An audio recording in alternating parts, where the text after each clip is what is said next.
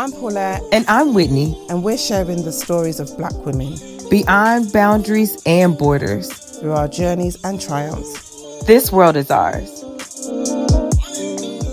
Hi, Paulette. Hey, Whitney. How are you? I'm doing well. How about yourself? I'm good. Yeah. Okay. Had a good weekend. So, well, a relaxing weekend, not too much going on. So, can start the week fresh. How about you? Same. I rested a lot and I also got out a little and did a little razzle dazzle here and there, but I had a lot of rest. A lot of rest. Question: What are the 4 sort of main elements of your ideal job or your ideal means of earning an income? I don't know why you always trip me up when you give me a number. When you say 4. I don't know why I always do a number as well. What is that about? Phew. But when you ask that, I started to think about it, and I think that I need to be in a place where I can use my voice because I know, like, if I'm in a job, I know what I'm doing, right? Mm-hmm. And so I'm just gonna say I know what I'm doing. And so I want to be able to use my ideas and have them be heard and valued and me be able to lead what I'm doing. I need autonomy. That's important to me because if I can work under autonomy, that means that there's trust there, which is also important. Not to a place where I'm going to just sacrifice everything about me just because I'm compensated well. It can't go. It has to come with the other things too. Yeah. I also think that I want to be in something that we talked about this. I don't dream of labor. You know that. Like, I don't really want to. Yeah. But here we are. I got to. Okay. And since I have to do it, I want it to be something that I can feel good about. But I also know too, and as I've sought out, like, I need some flexibility to be able to do things that are important to me. Like, I need to, if I want to go to home or travel or whatever, I need to be able to feel good about doing that and not feel guilty about me prioritizing me. Because I'm in a season of me. And that's what I need to be able to prioritize. And I need to be able to be on a pursuit of liberation in the workplace too. Because I believe that I can work in a still work. So there's some, but I do want to be able to feel liberated in my work. Yeah, totally. That's me. Our lists are very similar. Okay. So my first one was flexibility. Yeah. But again, yeah, I feel that flexibility. Like, and I think even with having V, it's like just being able to be present in terms of like parenting and stuff and attend things and and just know that if I need to just work on something in an evening or maybe like a couple of hours on the weekend, I will do it. But like I want that time to be able to do the other things with her or just, for me. Saying paid enough to live the life I want to live. Yes. And I don't really, I don't say this with low aspirations, but honestly, I just really want to be comfortable and not stressed out. And actually, that number in terms of pay these days is quite high. For me not to live a life of stress and leisure, I need you to pay me. And I come at a Do you know what I mean? I don't think my ask is unreasonable, but actually inflation, it's not my fault. Capitalism. Right. The third one was similar. So creativity. So like being able to be creative and have ideas and do like, kind of big picture thinking and like I love that. I was saying that today even in a meeting. I really enjoy that aspect of working. And then just like a peaceful kind of like just I know we don't have to like everyone in the workplace, but just some easygoing people that just get it and just want to do work and go home and they have a life outside of work. Maybe those people.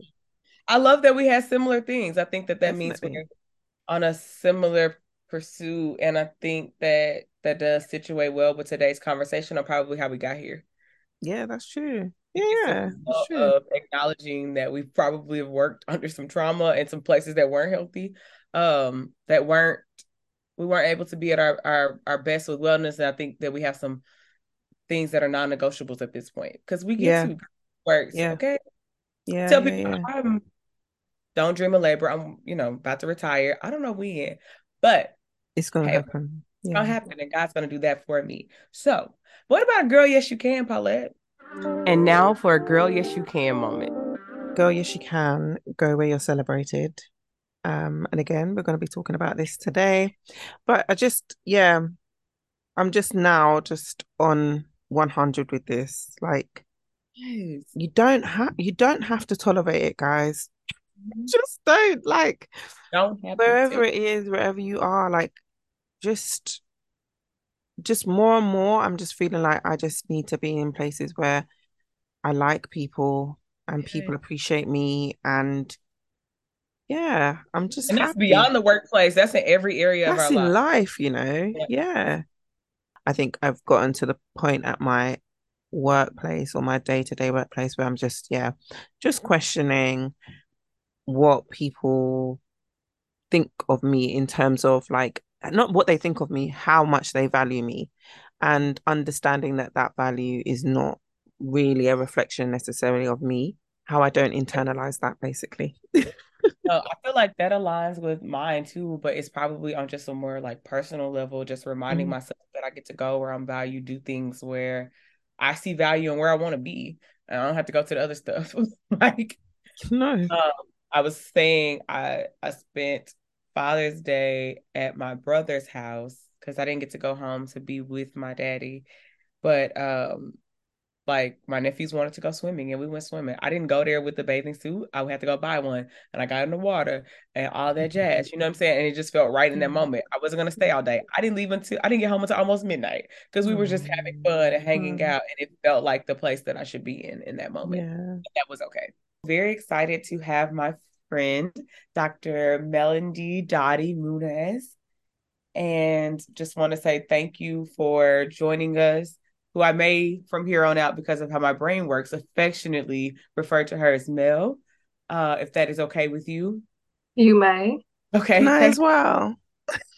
Yeah, I love it. So Mel and I have known each other for some years now. I'm not exactly sure how many, but I've grown I'm not gonna speak for her. I've grown very fond of, of her because of our time together. We've worked at the same institution, but just had a time to get to know each other beyond our work and as friends and as people. She's quite a witty person, and she's one of those people where I get her sense of humor, she gets my sense of humor. So I appreciate that. But she's also just extremely brilliant, and I'm extremely grateful to call her my friend. And I think it'll be great to have her with today's conversation just because of her lived experiences, but also her expertise in the workplace and her experiences in the workplace, and just being able to share that with her. I think we also got to connect. We have had an employee resource group at our institution called Breathing Room, and it's for Black women where we were able to come together and just be Black women and uh, Mm. position ourselves there. And it's just all about wellness and just conversation and who we were as Black women, and just a place of camaraderie. And I will say that I know I was able to build a lot of friendships through Breathing Room. So And in Sounds a space amazing. of like Black women empowerment, I love that you say we, but can we not act like you didn't lead the charge and come up and create it and we're like the mastermind of this? Like, own it. Right. thank If I you. may so affectionately call you Whitney in return. Please own it. Yeah, I was like, she's like, you had this space where you galvanized Black women together Mhm. because we was around campus looking crazy, and brought us together. So thank you for that. Thank you. So, Paulette, I'm excited for you to get to know Mel today and for our listeners to get to know her. So, Mel, when we usually kick off with our guests, we like to ask them a first question because, this is all about Black women because that's who we are and that's what we want. And that's the space we created for ourselves. So, boom, boom, bow. So, will you tell us, what do you love most about being a Black woman? I've been asked that question before, and how sad, right? I'm a firm believer that everything is energy and there's spirit that runs through us, but I think that there's a special spirit that runs through Black women, that we have this strength and empowerment when we need it, and we can be soft and feminine as well. We are chameleons in the environments, and we can also wholesomely stand out when we want to. And it's a special spirit, and it's a spirit that I got from my mother and her mother and the ancestors, and I don't take that spirit lightly. And so it's just when a Black woman walks into a room, the vibe changes. Like, it's special. And I unapologetically love that about being Black.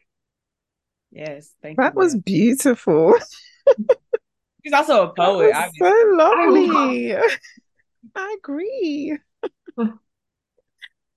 Okay, so well, today's episode really came from a couple of things that were actually timed really well. One was an incident that happened at work for me. Um, but then at the same time, probably the next day after that incident, I actually saw an article on LinkedIn that I shared about diversity dishonesty. Mhm. And the article kind of describes it as organizations working to give the appearance that they're invested in diversity, but they're making no changes internally and not supporting diverse staff, quote unquote, in the organization. And so publicly sort of conveying this image, but then, by putting people in photographs or whatever it is for the company, but not valuing them within the organization.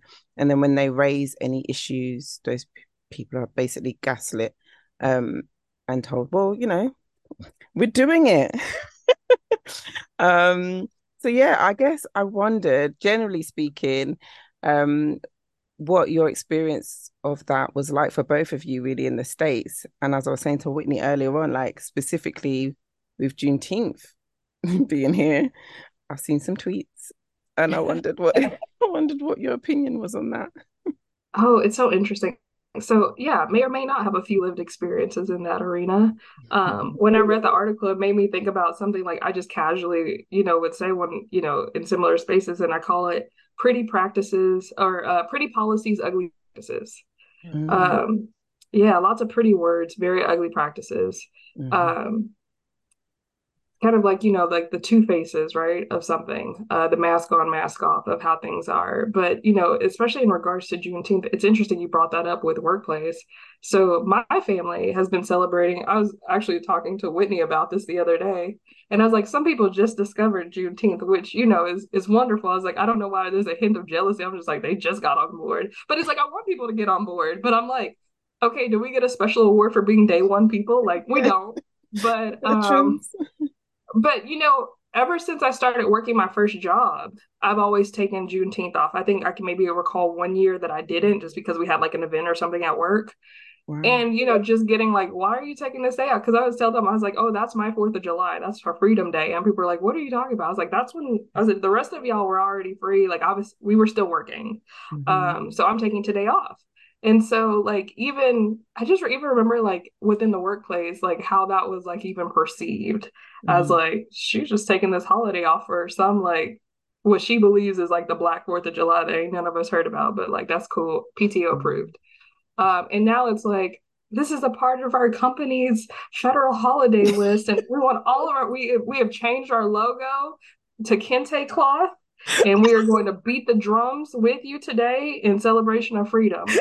And I was like, but can you like beat the drum to my paycheck? Because that would be Hello. great. A lot of Like show me freedom and liberty for and justice for all by putting me in a proper tax bracket. That'd be great. Um, right. so I mean, like, yes, it definitely I think has shown up for me in lots of ways. And I worked at historically white institutions that are still predominantly white, and like how that shows up. But I know there's more questions, but definitely shown up there. And with Juneteenth, I think it's interesting seeing it like being something that wasn't really known, and you being like the only person, and how like that was perceived to now like it's a thing, and like Mhm. but yet tomorrow's June 20th, and like is anything going to change for us, and the logo is going to revert back, and like different things like that. And so, but I'll let Whitney hop into. no, just when I think about just the essence of it, and I remember when we both worked at the same institution at the time when Juneteenth was signed into a federal holiday, which was the same season that there was just so much racial unrest in the U.S. and no, it was actually the year before it was signed into a federal holiday. It was 2020 after George Floyd. So this was the year before it happened.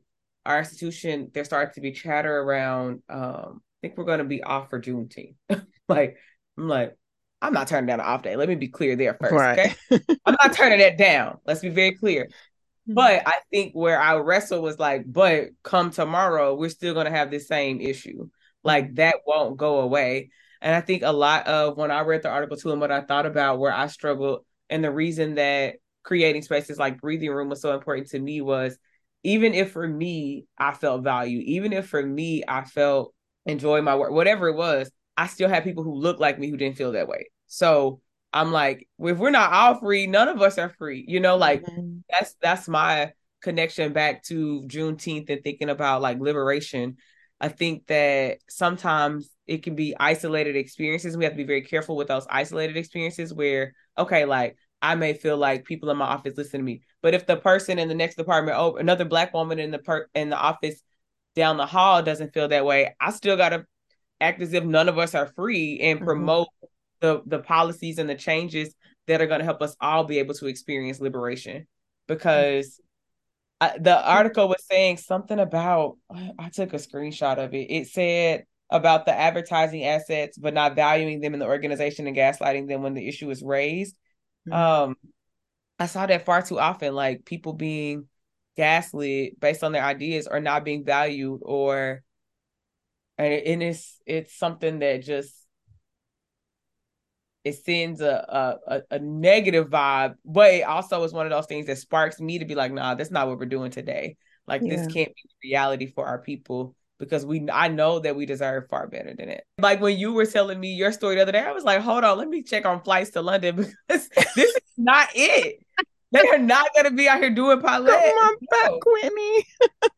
But I also feel like it kind of does it devalue in some way Juneteenth as well when organizations kind of co-opt it, I guess, to extent like you can't take it away from us, but equally, is there an element of that? Sorry. That's interesting. I think at the institution we worked at, I think recognition in a lot of ways is a hot topic, right? Because there are some people who are upset about, I think, some of I call them very marginal like changes or recognition, right? Because they're like, it's not enough. And my thing is like, not enough. And there's still a long way to go. Like, this is recognition, not reparations, right? I'm still, if I see $1 on the sidewalk, I'm not walking past it. I'm picking it up because I see that this is currency that can be saved and grow. So all that to say is like in the same way, like I think it could, and I think that it's up in some way up to us. Although it's like, why do the people who are oppressed always have to come up with the solutions? But totally. Recognition of it invites conversation, and I think it won't allow that history to be forgotten so easily, right? Yeah. And like that's the first step is like we need our kids to know where we came from. We need our people to understand the history. Having a day on the calendar is not solving it, but it's a damn good start in making sure that we recognize, hey, something happened. And so it's not the solution, but I think it's a good signposting for like we need to do more. Especially, I mean, we live in Texas, Paulette, and you talk about I give text. Mel is a native Texan. I give the whole state to her. And like there's so many undoing of truths happening in Texas. And I can't even lie, it's happening across the South. It's happening in Arkansas, Florida, all the other states too. But it's also one of those things that's a reminder of how much progress we made, but how little people actually want us to make that progress, and they want us to revert back. They don't want us to be able to talk about the things that have happened and be able to tell the truth about it to our children in our schools, in our churches, in our colleges, in our day-to-day lives. Like people do not want it. The other day, we had a speaker. So we're building the National Juneteenth Museum here in Fort Worth, and we had Brian Stevenson, Just Mercy, here, and like what Mel was saying earlier, just the energy of that room was absolutely beautiful. And there was a lot of truth telling, a lot of truth seeking. And he was talking about one of the things that he said too, he was like, the reason we want to talk about Juneteenth is not to punish America, but to liberate America. And that's the reason that we got to keep having those conversations in our workplaces and in our home, everywhere, really, so that we can seek liberation in a way. Because he talked a lot about people hiding behind like fear and anger to be able to change a narrative of like why we can't have those, or why like gaslighting, how it is indeed a racist act, right? And we know, we see it happening in the works, especially as Black women. Like I will say from my perspective, one of the number one offenders are usually like white women, because they can overt and covert ways, right? We'll talk And you about it. know what? Can I just say, Whitney, at this point, until the incident last week, I had really only ever experienced the covert ways. But to experience one of the overt, I was like, hold on, is this happening? It happened. White women. That's a whole podcast episode. That's a whole podcast. So and I have some white female, friends and colleagues, and I've told them about, I was like, I don't want to say y'all are monolithic, but what I want to say is there's a shared playbook that my sisters all across the country and the world seem to. So I was like, I don't know what this shared consciousness of experience is, but I have started my own reverse playbook when it comes to white women. Okay, I don't know if it works the same in the UK. I don't know. Yeah, I guess I can tell some truth. So if I know that I'm going to be in a room with a white woman who is the antithesis of an ally, because I'll just leave it there. I usually will bring a Black male with me. I will bring an attractive, charismatic Black male because, like I said, that's kryptonite. Like, I don't know what it is, and I'll tell them the assignment. I rolled one at my previous nonprofit. I rolled them onto the board and I said, you have an assignment. I need you to like handle them, because it was really interfering with the work. I was being questioned at every turn. I knew what I was talking about. There's like, this coalition building sometimes that happens that I don't even think that they're aware that they're doing. They won't have a problem with me. They'll go to the white male that's in power behind closed doors, talk about it, and try to undercut and undermine me. And in front of me, it's like, oh, Mel, like we hear what you're saying, or oh, we think that's a good idea. But I'm like, everything that you do has that. He comes in and you're like, correct. He comes in because they want him to just like, yeah, it'll be that, well, that we like some things. There have been some concerns raised. I was like, who raised a concern? The two of you. Tell her name. Like, which one was it? Right. And so I say, cool. I will go find the attractive, charismatic Black man. And I'm like, Mel, on that note, I have to tell you, that is so on point, because the funny thing is, I told one of my friends that I work with, and we work quite closely, Black guy, charismatic, exactly how you described.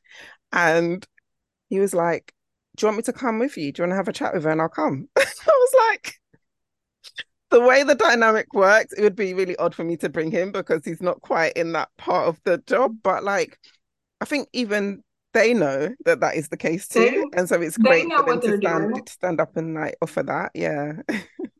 Yeah. And I will say with some of there's a negative side too, especially working in a predominantly white institution, that I saw like things that I didn't like with some of our, I'll say at the time, Black male colleagues that had to do with that, right? Like when we would be in predominantly white environments, they would all of a sudden like, not associate the same way. Like this is just grotesque code switching, right? I was just like, you don't even stand 20 feet of us.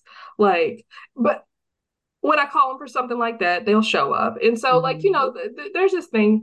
I would say, like, the article, if I can, made me think about two things, especially the diversity dishonesty, because it's like it's more than just like diversity, right? It's diversity with opportunity, right? It's not just like, okay, we made it, and now do I get the same opportunities to ascend, to climb?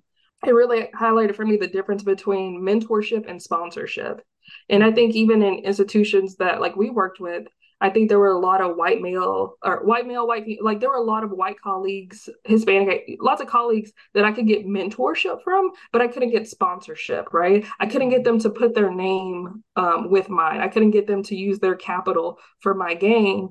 I was able to do two really cool leadership cohorts, one for education and then one for business advancement that, honestly helped me get to where I am. And they had to be paid for. Neither one of those were paid for from my department. Not even the diversity department at HR. Both of those cohorts that I attended that cost quite a bit of money, this woman right here, Whitney, paid for them out of her budget. One came from her budget, and the other one, she went through her sponsorship and mentorship networks to get that department to pay for it. Neither one were my departments on campus, but yet, like when I did it, like they were like, "Oh, look, we have somebody from," and I'm like, "Don't do that. Don't put my picture up. I'm not tagging y'all in nothing. Y'all have no receipts to show your endorsement of me doing this." So it's like the difference between mentorship and sponsorship in those places. And I would say for people who are not Black, especially who are not Black women, how are you showing up? How are you using your privilege and your capital to advance that woman when you know that there are systemic barriers, whether it's this particular person or this particular policy? Like, what are you doing to intervene and crack that door open so that she can slide through? You know what? Another piece of dishonest, I mean, like, it's like, I'm not trying to, it's like the last thing you want to do is like to start issues like within our own people, but like these issues ride side by side. I can't get in because of people who don't look like me, and then sometimes it's these things are happening, they're happening simultaneously. They're concurrent issues in our workplaces, right? And I'm like, you know what? And as I was reading this, I said, you want to know what some real diversity dishonesty is when you put Black people in positions of leadership who don't enjoy being Black. Oh, I was like, that's some real dishonesty. On multiple levels, right? I'm just like, you know why you promoted him. Not maybe because, but it's just like, maybe he deserved that position or he or she, but I'm just like, they don't interact. And it's just like, they have no obligation to interact with other Black people. But I also, it's one of those too. It's like where you look for that kinship, that commonality, not the ones who just tend to themselves, but the ones who try to separate themselves so far from their Blackness and other Black people to where it's like, this is a dishonest representation of what it looks like to be us or have this experience, or minimizing it in those spaces. Like, I will be quick to tell somebody in a meeting that like, I do not speak for all Black people while I'm here. And Whitney knows, I'll be one to say like, I recognize that I have light skin privilege. And I also recognize I don't speak for everybody, and I need y'all to know that I'm from the south side of Fort Worth. Like, I'm not from the rest of it. But with those disclaimers, here's my opinion.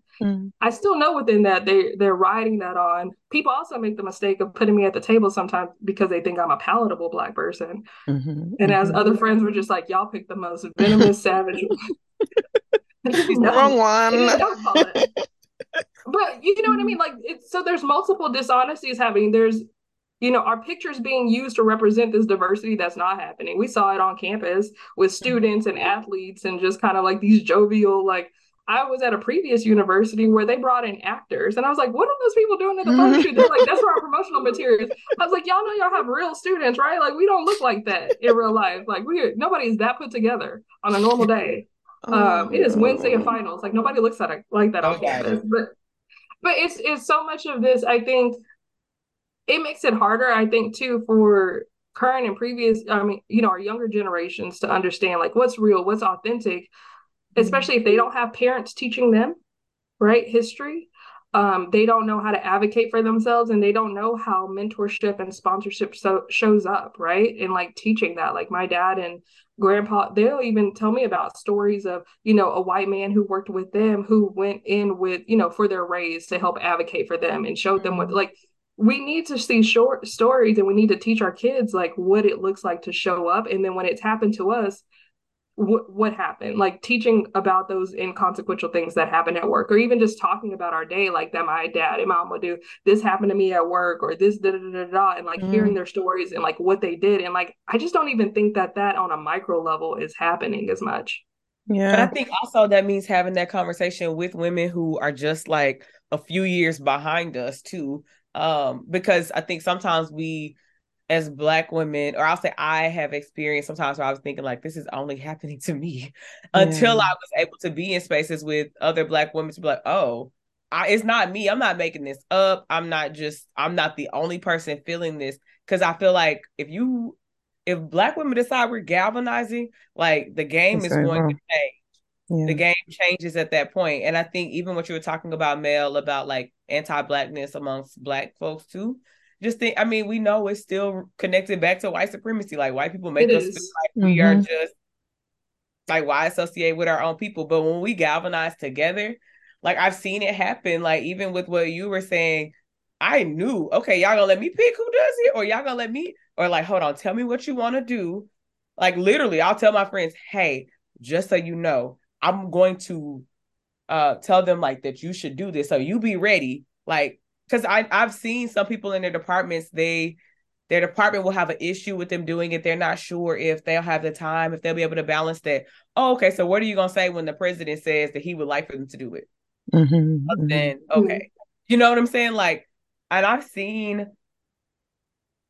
think that's the hardest part for me when I know we're brilliant and I see people undermine our brilliance. Like that for me is like fueling, and it makes me want to figure out, okay, what can I do to help us get out of that situation into another area, new job. I don't care what you got to do. We can lead the whole place, whatever we got to do to find our path to, at the end of the day, I think it's really about us being able to feel good about what we're doing and good about where we are, because we deserve to be able to feel like that. Of course. Yeah. I think when you get to such a senior position in the organization, I think you have to make that decision, don't you? It's like, am I here and am I just going to play the game? Or am I here? Am I going to try and disrupt? And okay, it's going to make my life a bit uncomfortable, but actually, you know, or am I going to be used for the public facing kind of, well, we've got a senior leader in here and they're Black or Asian. But after the incident happened, I didn't immediately, well, no, I did. I thought this is a race thing. And then I was just trying to, in my head, just explain it away or maybe just compartmentalize it and just think, don't worry about it, P. And then it was my friend at work, a white woman, who was just like, yeah, I think this is about race. And I was like, I think it's not that I needed her to tell me that, but I think the fact that she said it, it's almost like now it's confirmed. And also, Makes if it it's like that blatant, you know what I mean? What's my next step? What do I do next? So Yeah. that's what I I've mean, been the article trying. talks about the gaslighting too. Like we will gaslight ourselves sometimes. Like, well, maybe it could have been like, you know what it is. Yeah, and I You know. know what it is. Yeah, yeah. It's a hard and it one. hurts to accept that too, because you know like that you're doing work that you are doing well, and that you could do so much more if you actually had the institutional support beyond the kente colored Juneteenth logo. You know what I'm saying? Like if the institution was really committed, if they were really about that life, you could transform the place. So I think that when you got this promotion, you know that you deserved it, you more than deserved it, but then to still go into a space and be undermined for it, it's Yeah. like, what was the point? What was the Absolutely, point? what was the point? What was the point?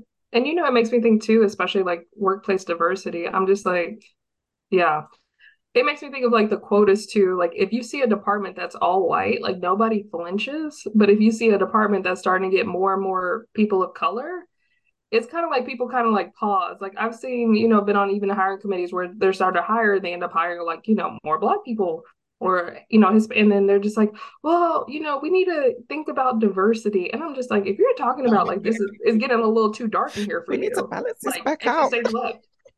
Yeah, like I feel like, especially people like it's the only one where you can be like, oh, it's getting a little like, they kind of look and it's just Mm-hmm. like, I think we got enough diversity, right? But Mm, it doesn't happen the other way around, right? mm. Even with And something it's as small as I remember when I would go into some meetings and I would be like, oh man, Black people would, y'all know we can't all sit together, but why can't we? It's like, correct. well, why Like we can't will do we? that. Because we have too much fun. Right. But I was like, if Just you like look when around, somebody nobody else is worried because they have a lot of options and they sit beside each other. So guess what I'm about to do? Park you right here beside you, my friend. yeah, I mean, I've been a part of previous teams where we had multiple positions in the field, and I was just like, 80% of our positions have went to Black people. And I was like, and I'm noticing because, like you said, Paulette, to the Whitney, it's like, just like, we talk about the people who are Black who, have that internal, and I don't blame them. It makes me sad, right? But it's the same thing. But that the effects of white supremacy are also conscious within us, right? It appears unconsciously and consciously with even the actions we do. Because I'm like, oh, it's like 80% of our hires have been Black so far. Like, can we gonna get away with this? They gonna let us do Is this? someone gonna say something? Like, Somebody gonna say something in a minute.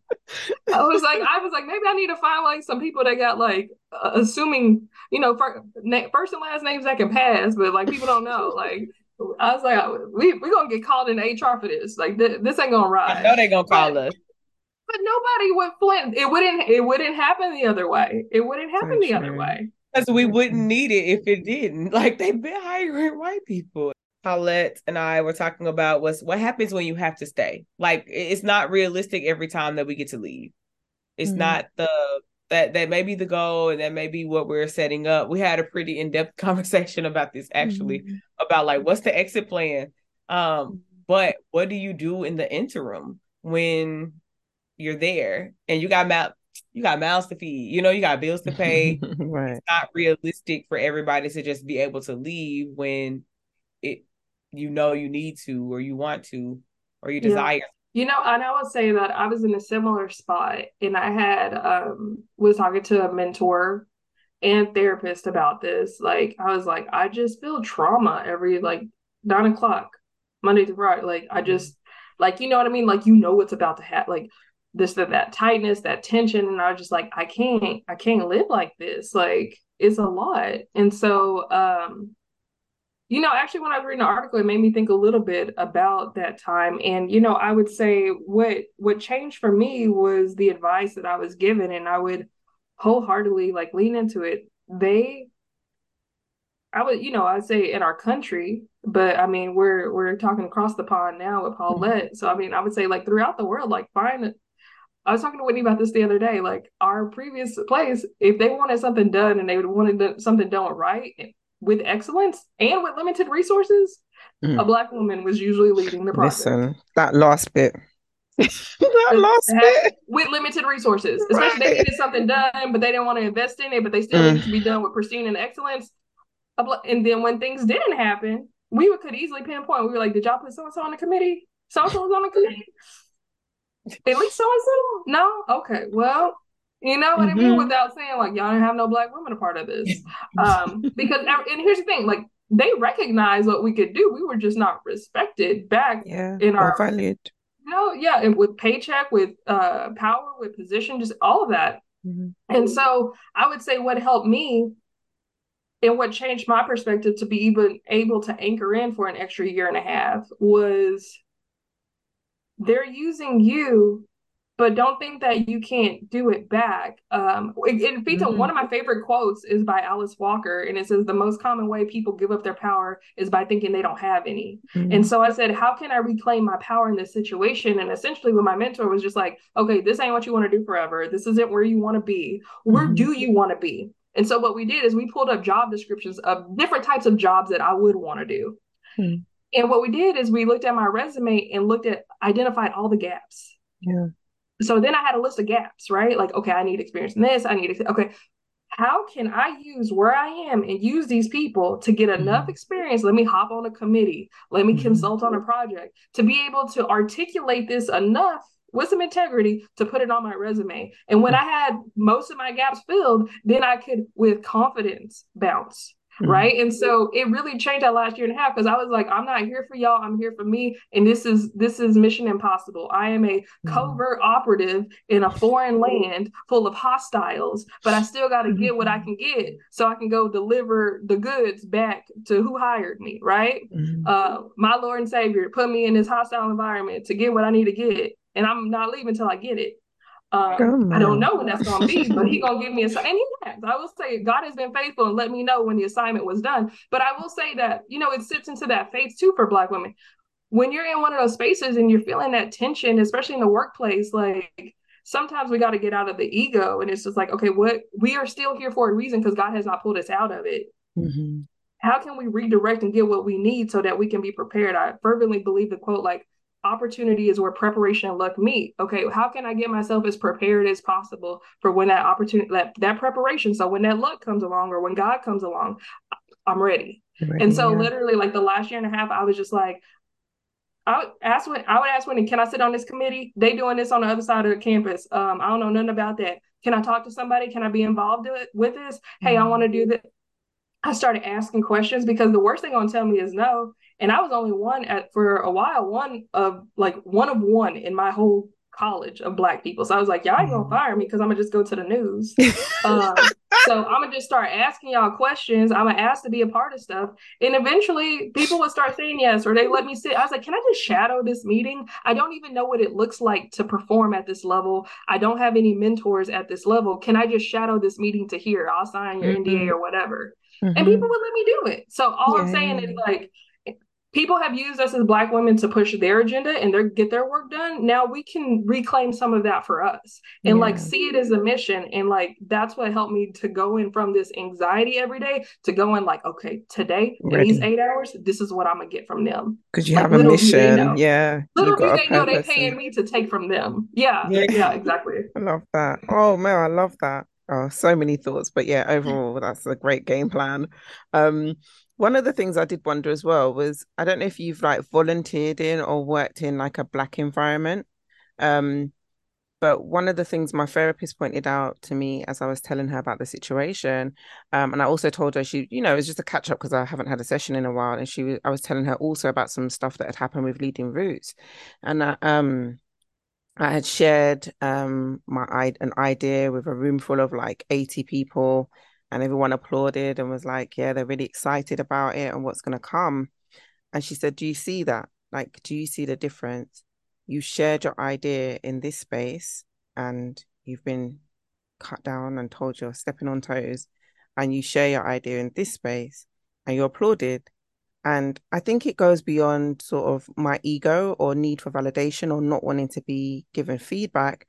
It's deeper than that. It was kind of like, go where you're celebrated, basically, and, understood, and you don't have to over explain yourself. So I just wondered you guys' experience of being in Black environments. I know they're not perfect by any means, but what were some of the differences in terms of, working or volunteering in those spaces?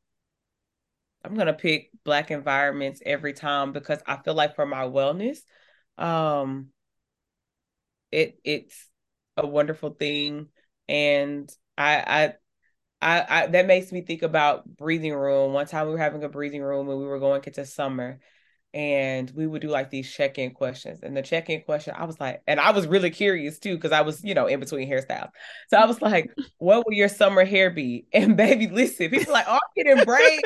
Like I didn't have to explain the thing. You know what I'm saying? Like it was just everyone like understood the importance of that question.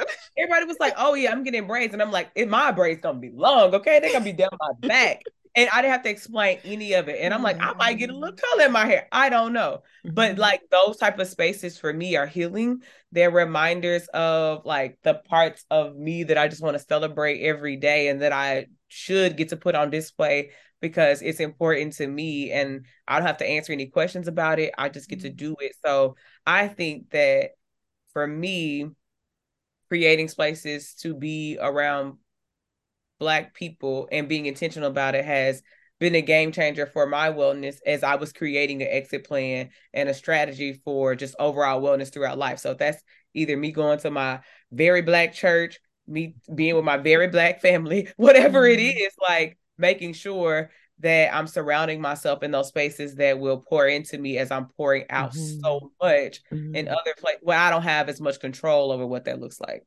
I'm not the one that's going to hire everybody who's to the left and right of me. So until I was able to better align that, I had to do what I needed to do on a continuum and being very intentional about creating those spaces for myself. It's interesting. You don't have to agree, Mel. No. I do. She knows that she doesn't have to agree with me. She has no problem with that. I'll let her know. This is where you went wrong. It's not always great. I'll be like, at this Oxford comma is where you went down the wrong way, Whitney. No. So I'm if I have to choose a space of safety, that psychological safety is important. And sometimes I just want to kick back and chill and be in a space of psychological safety. I am choosing Black millennials. Okay. Not just because they're of the same generation as me, but there's a lot. I think Black elders are hard sometimes. There's a lot of, I think, meritocracy, wanting you just to like earn it right? But when you burned it too fast, you still don't know nothing, right? Which frustrates me because I'm just like, I've been on this planet half the time as you, and I done got it figured. But like, that's another thing. Like, that's cool. There's some general, but also like, my mom comes from my mom was raised on a farm, dirt poor farm. She hustled for everything she has.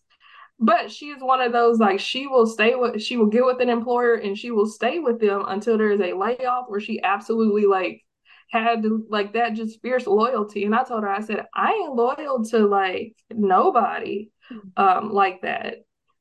Especially I said, this is reciprocity. I'm working for you. You're giving me a paycheck in return. Like, this is not, we're not friends. Like, this is, you don't owe them anything. If anything, they owe you more.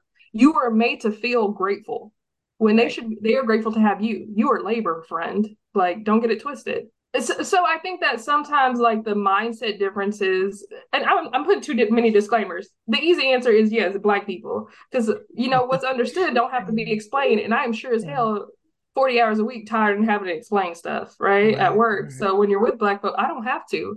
But I think within the Black spaces, there's just some like, I'm not gonna go sit at that table over there with them because they're gonna try to teach me some lessons that I just.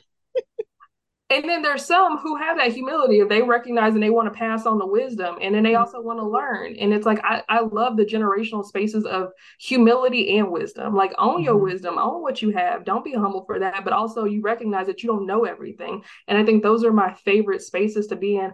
Also, when I'm around, other Black people who recognize that they have had trauma, that they are dealing with undoing cycles of codependency and in therapy. So my favorite spaces to be in are Black people who are in therapy. I love it. Like, we all know that we got some work to do and we're fixing things, and we try to hold each other accountable even to how we talk about each other and ourselves. You love to hear so okay, that's my safe. Yeah, whenever I have new people and I'm just like, which therapy? They're like, I'm not in therapy. I'm like, ooh, red flag. So you don't think you good? Oh, you went to church. Like, that's it? You prayed about it. Yeah, and which church do you go to? Which is I'm like, oh, you go to that one and you're not in therapy? Oh, friend. We're gonna really have to do some more. Sorry, Paul. So my first red flag, most people, I'm like, you not in therapy? Like, oh, you don't think nothing wrong with you? You good? You okay. It's run the other direction as fast as you can. Such a little red flag. Yeah.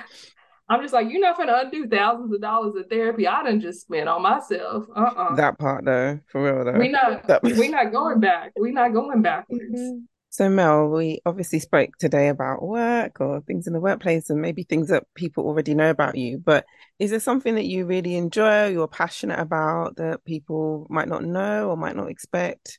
Because as Black women, we're multi-dimensional. We're multi-dimensional. One little thing too, because I think I'd be remiss to say, I'm in a position now where I work. My direct supervisor is a Black woman. And y'all, it's a whole different vibe. I don't have to defend myself. I don't have to go in with like 50 different points ready to go about why my idea. I just say, like, I think this is what we should do. And she says, okay, find a way to make it happen. And I'm like, that's it? You don't need, like, you good? We good? So yeah, I would say find you a Black, as Black women, go find you another Black woman to lean into. But one thing that I love to do is a little harder now. I have two little girls, but I love to travel. Traveling, it definitely opens up your mind. It opens up your experiences. It's also where, like Whitney said, I grew up in Texas, born and raised in Texas, which is a very interesting, humbling. Texas is an interesting place. But I grew up in the city. Like, my mom grew up in the country. It is very different in the country.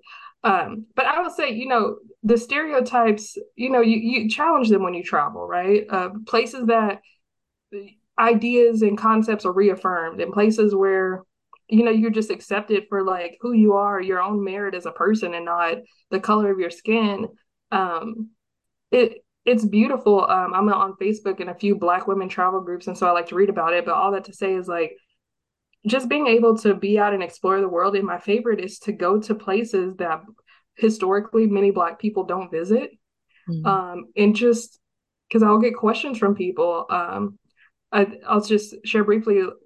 I honeymooned in Barbados, which is Black, but it's Caribbean, like, you know what I mean? And I was talking to the guy at our hotel, and he's like, we don't get many Americans, and I don't really see many. And this was a long time ago. So, I mean, obviously Rihanna has blew it up, but he's like, and I don't see a lot of Black Americans. And I was like, really? He said, oh, I see Black folks from like the UK and different things, I guess, because it's part of the Commonwealth. But, and he was just like, I don't see a lot of Black Americans. And I was like, well, you get to meet me, and Barack Obama was still president.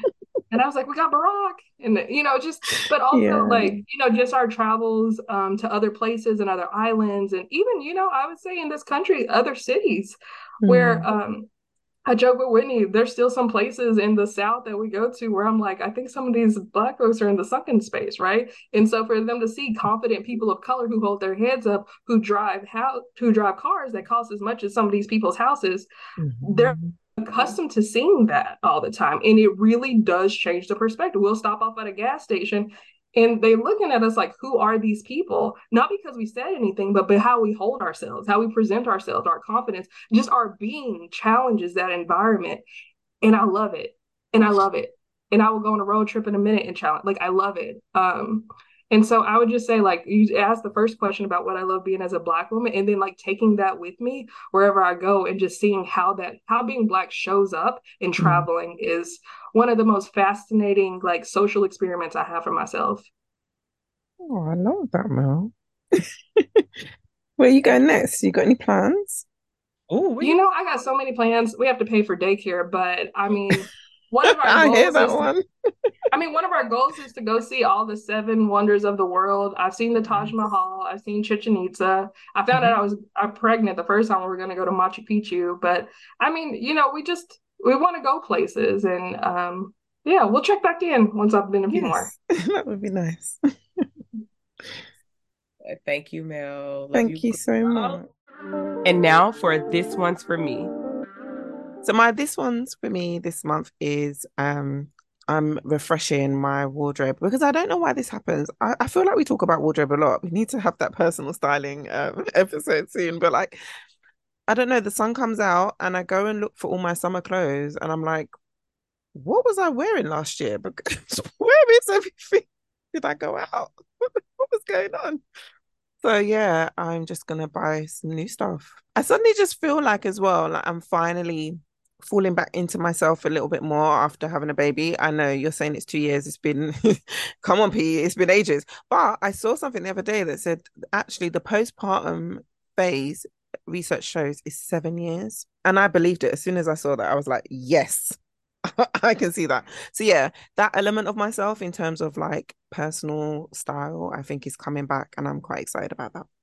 For me, y'all probably gonna say she said this every episode, but mine's gonna be just like rest again. Good, it has to be a constant reminder. Like this past week, I did not work out at the rate that I would like to. I think I worked out maybe twice instead of like trying to do it 5 times a week. But I was like, because I slept longer than I normally would, and I took naps, and my body was like, "Girl, that's I what love you you." needed. Right. And Good so you, for me, I'm gonna be a little flexible. I want my, may want to wear little thighs out, so I can't just like ease up all the way. But I'm also gonna rest when needed and be okay with it. Nice. So, because you, as we talked about, we need that. We absolutely need it. Our bodies deserve it, and it's ours. Thank y'all for listening. Thank you for listening. See you soon, Whitney. Oh, yay. Thank you for listening to This World Is Ours podcast. You can follow us on Instagram at World Is Ours Podcast, or go to thisworldisours.com.